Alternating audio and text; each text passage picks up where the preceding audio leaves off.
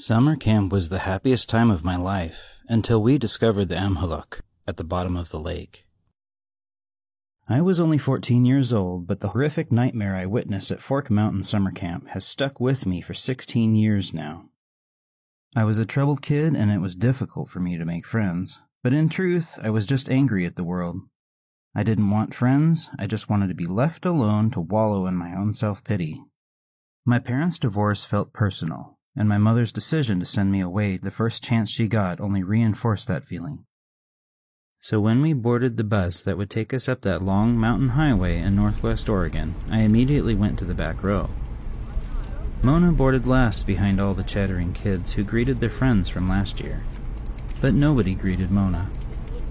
The small blonde girl with a baggy sweater and bright pink cast on her right arm looked from familiar face to familiar face, hoping to be recognized from her previous years at the camp. Unfortunately, if they did notice her, they pretended not to. Despite them, Mona kept a positive smile on her face as she shuffled to the back of the bus. "Hi," she said, taking the seat next to me. "Hey," I replied, ever the withdrawn teenager. "My name is Mona," she beamed, holding out her cast-covered hand for a shake. "Alex," I replied, awkwardly shaking the fingers that poked out from beneath the plaster. "First year?" she asked. I nodded. "Third." she said, scooting a little closer. "The counselor's gonna ask everyone if they've got a camp pal. I don't. Do you?" I shook my head, and sure enough, the counselor quickly got our attention up front. He asked us to pair off, but the entire bus had already done so, leaving Mona and I no other choice but to be camp pals. To her credit, Mona really took the pairing to heart, and despite my dour mood, always tried to be positive with me. Eventually, her cheery mood was somehow enough to warm my cold teenage heart. What started as a forced partnership eventually blossomed into a real friendship. Mona's arm kept her from participating in most activities, and my asthma was an excuse to hang back with her. Even when it wasn't, I still found a way to keep her company. It was those afternoons we spent sitting under a tree and talking about comic books, cool bands, and our emotionally distant parents that we really started to bond. While the other kids shot arrows, swam, and played tag, we exchanged theories on the Goosebumps expanded universe. It was on one of those hot summer days where we sat at the end of the dock, talking about scary stories and watching other kids cannonball off the raft, that she first told me about the Amhuluk. "A lake monster? Like an alligator?" I laughed. "No, it's real. I've seen it," she said, dead serious. "You've seen a lake monster?" I asked, unsure if she was just making up her own spooky story. "Yeah, it's down there. It sleeps during the day. At night he walks to the shore, and the ground softens and sinks where he steps. Everything around him seems to drown. Even the trees are pulled under." I laughed uncomfortably. "The Creek Indians were the first to see it, and that's why they never settled up here. They knew," she said, tossing a stone and skipping it across the calm water, trying to convince me. "Okay, but we're here. Wouldn't the counselors know? Why would they let us swim?" I asked, unsure if she was just making up her own spooky story. "They know," she said, glancing over at the counselors flirting with each other, ignoring the kids splashing below. She must have sensed my disbelief, because she dropped the subject moments later. I let it go, but from that moment on, I could feel her discomfort every time we neared the lakeshore. Even though I initially hated the idea, summer camp became a place where I truly felt like I could be myself. Mona didn't judge me, and the other kids barely paid attention.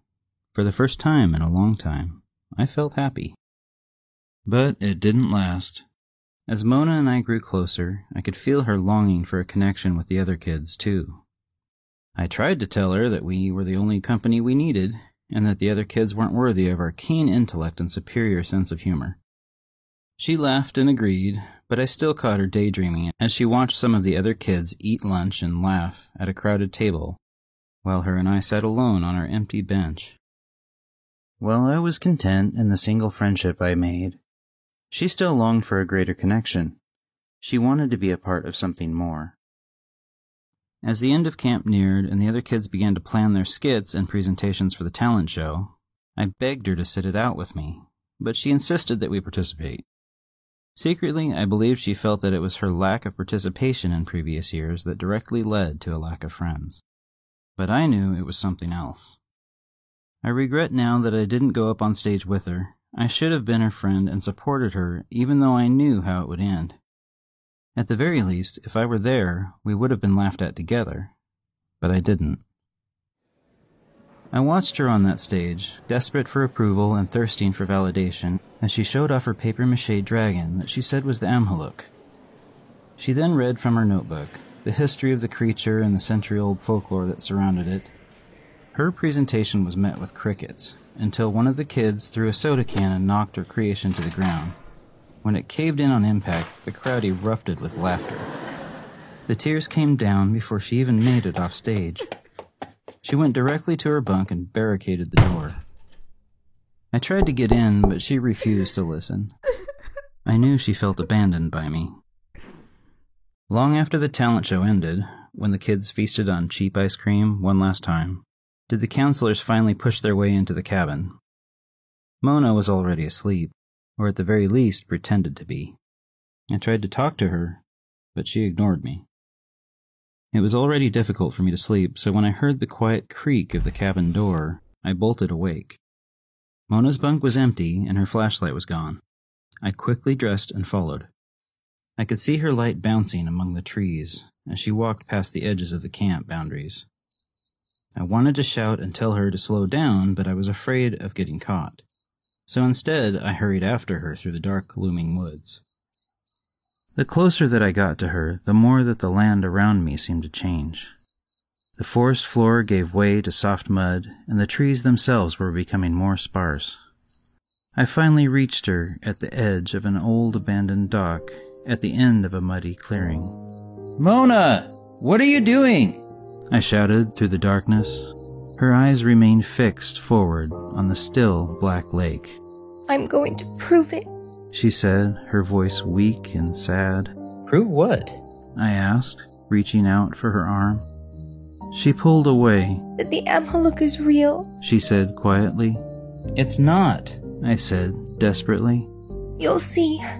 When he takes me under like he does the rest, they will find me hanging from his horns. And they'll regret laughing," she whimpered. I took her hand. "I'll wait with you," I said, "but can we wait on the shore?" She finally turned, tears in her eyes, and agreed. "Okay." It was cold, but my coat was heavy and we huddled together for warmth. We leaned against a toppled old pine and hugged. I didn't laugh. "I thought your monster was really cool," I said. "Yeah, you helped make it though," she said with a sad smile. "You're really cool, like the coolest person in the camp. They just don't have the brains to comprehend it." "Oh, and your brain can?" she asked with a laugh. "Barely," I admitted. We sat there in silence, both thinking about what it all meant, what we meant together. Eventually, she adjusted herself, moving away from me just a tiny bit. "I just didn't want to be here in the morning. I didn't want to see them laugh at me again," she said, swallowing the lump in her throat. "They already forgot. Jet Pearson peed his pants on command for his skit, and they lapped it up. Thought he was a real laugh riot. Their tiny brains didn't have room to remember anything else," I explained. "Lapped it up? Ew," she giggled. "You know what I mean," I sighed. She cuddled back into me and didn't say another word. We sat there next to the lakeshore, and eventually we drifted off to sleep. Despite the damp earth and the cold air, it was the most comfortable I'd ever felt in my life.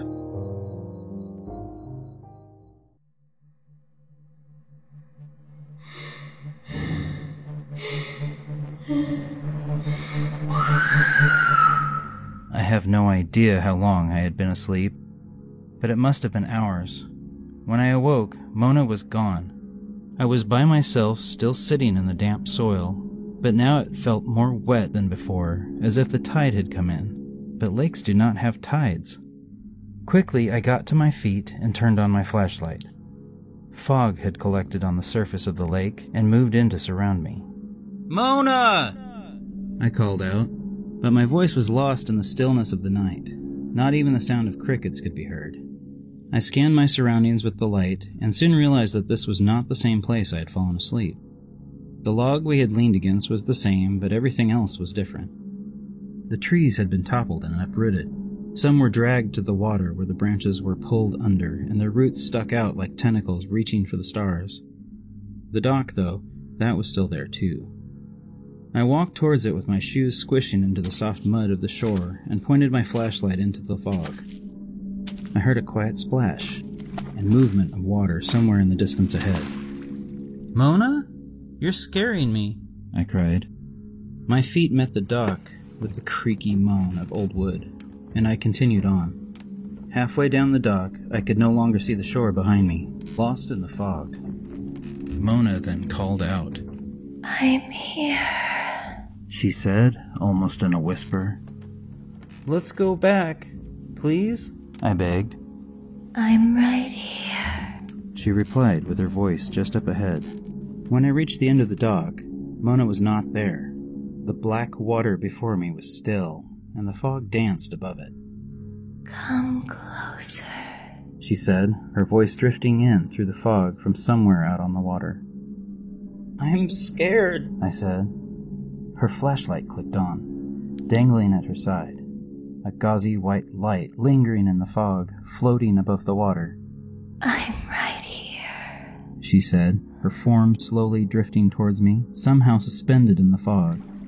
The flashlight was barely gripped in her hands, and she let the beam wander as she approached. Her face was pale and emotionless, and her hair was dripping wet. In fact, her whole body seemed to be soaked to the core, heavy with black water. My mind struggled to comprehend the image before me. My best friend floating just above the glassy surface of the lake. It made no sense at first. When she was near enough to see, I noticed that her eyes were not right. They did not focus on me. Instead, they drifted from side to side in different directions, as if unstuck. She spoke again. "Come closer." But her mouth did not move with her words. I stepped back as she got closer.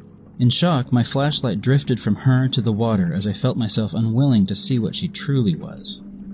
The closer she got, though, the higher she rose until she was 4 feet above the water itself. I composed myself and directed the flashlight on her. What I saw was something more terrible than anything my teenage brain could handle. Mona's chest had been pierced by the tip of a ghastly green and brown antler, like that of a deer's, but so much larger. That is what held her afloat above the water, her limbs dangling at her side. I stumbled backward, and as my wits left me, so did the fog that surrounded us. He was then revealed, a gigantic creature of rot and death. The Amhuluk stood in the lake with spider-like legs, dripping wet and covered in coarse hair. His body was bloated and pale like a corpse that had sunk and then surfaced. His head was white bone with a long skeletal snout like that of an elk, but his eyes were somehow human. The antlers themselves stuck out like branches from his head, spreading 12 feet in both directions. Trinkets that had been lost to the lake, old lockets, watches, and even a life vest dangled from his horns. He gently shook his head, and Mona's body swung from side to side. His soulless, bloodshot eyes met mine, and she spoke. "Come closer," he said in Mona's sad, childlike voice. I felt the dock below me shudder as the Amhuluk crept closer, as though it were about to sink into the lake with me still on it. Terrified, I turned and ran. I ran as fast as I could, but my feet sunk into the wet mud, holding my sneakers in place. I looked back to see the monster step foot onto the shore, the black lake water spreading out from each sunken impression from his cloven hoof. I abandoned my shoes, half submerged in the sticky brown mud, and stumbled into the forest. I could hear the crashing of trees behind me as he pulled them down. I raced toward the camp, screaming for help as I tried to navigate my flashlight. More than once I stumbled and tripped on a root or log or unseen hole. When I finally reached the camp, I was covered in mud, shoeless, and out of breath. My voice was hoarse from screaming, and I found it difficult to yell for help. Eventually, I was met by a counselor that had already been searching for us. One of the other campers had seen me leave and reported it. I was told that they had been searching all night, but somehow didn't make it down to that side of the lake. Deep down, I knew why. I was frantic in my ranting as I tried to explain what I saw, but my insane ramblings did little to help convince them that Mona was in danger. It was almost morning by the time they let me lead them back to the spot. Mona was not there, but we did find my shoes and her flashlight sitting neatly at the end of the rickety wooden dock. The most unsettling thing, though, was how calm they seemed in handling the situation. Looks like she went for a midnight dip, joked one of the counselors. This isn't a joke, I screamed. Kids run away all the time. There isn't anything we can do about it but wait for her to come back, smiled the other counselor. The Amhuluk took her, I yelled, but it was as if my words meant nothing. They just nodded as if what I said was ordinary and expected. Without so much as a glance into the lake, they turned and headed back toward camp. It's always the lonely ones, one quietly said to the other. I stood back on the dock, waiting for them to turn around. One of the counselors felt me lingering back and paused at the clearing, still unwilling to face me. You know, this is why we have a buddy system, they said, and then continued on back to camp.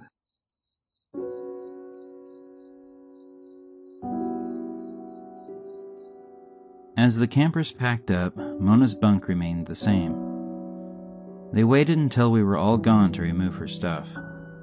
There wasn't a single mention of her absence in the final days of camp, and only a brief reminder of the camp borders during a regular assembly.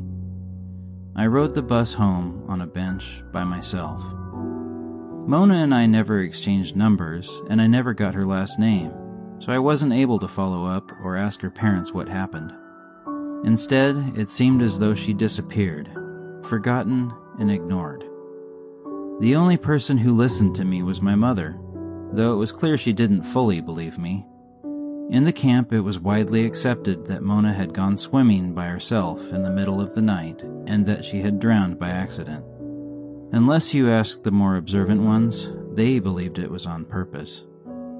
Regardless, Mona was gone. My best friend and only ally in this bitter world had been taken from me because I refused to help her. If I had been there that night with her on stage, the laughs wouldn't have stung as much and we could have shared the pain. Maybe she wouldn't have decided to go down there. Maybe she would have just slept in my bunk instead. Either way, I felt guilty for letting her go it alone. My mother agreed to let me go to my father's the following summer, saving me from having to revisit the place where I'd lost the only person who truly understood me. I never made it back to that camp, or Fork Mountain, or the lake.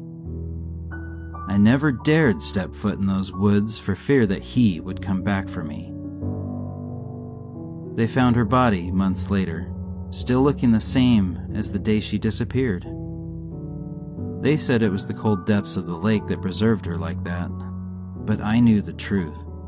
It was because the Amhuluk had kept her, hoping I'd return.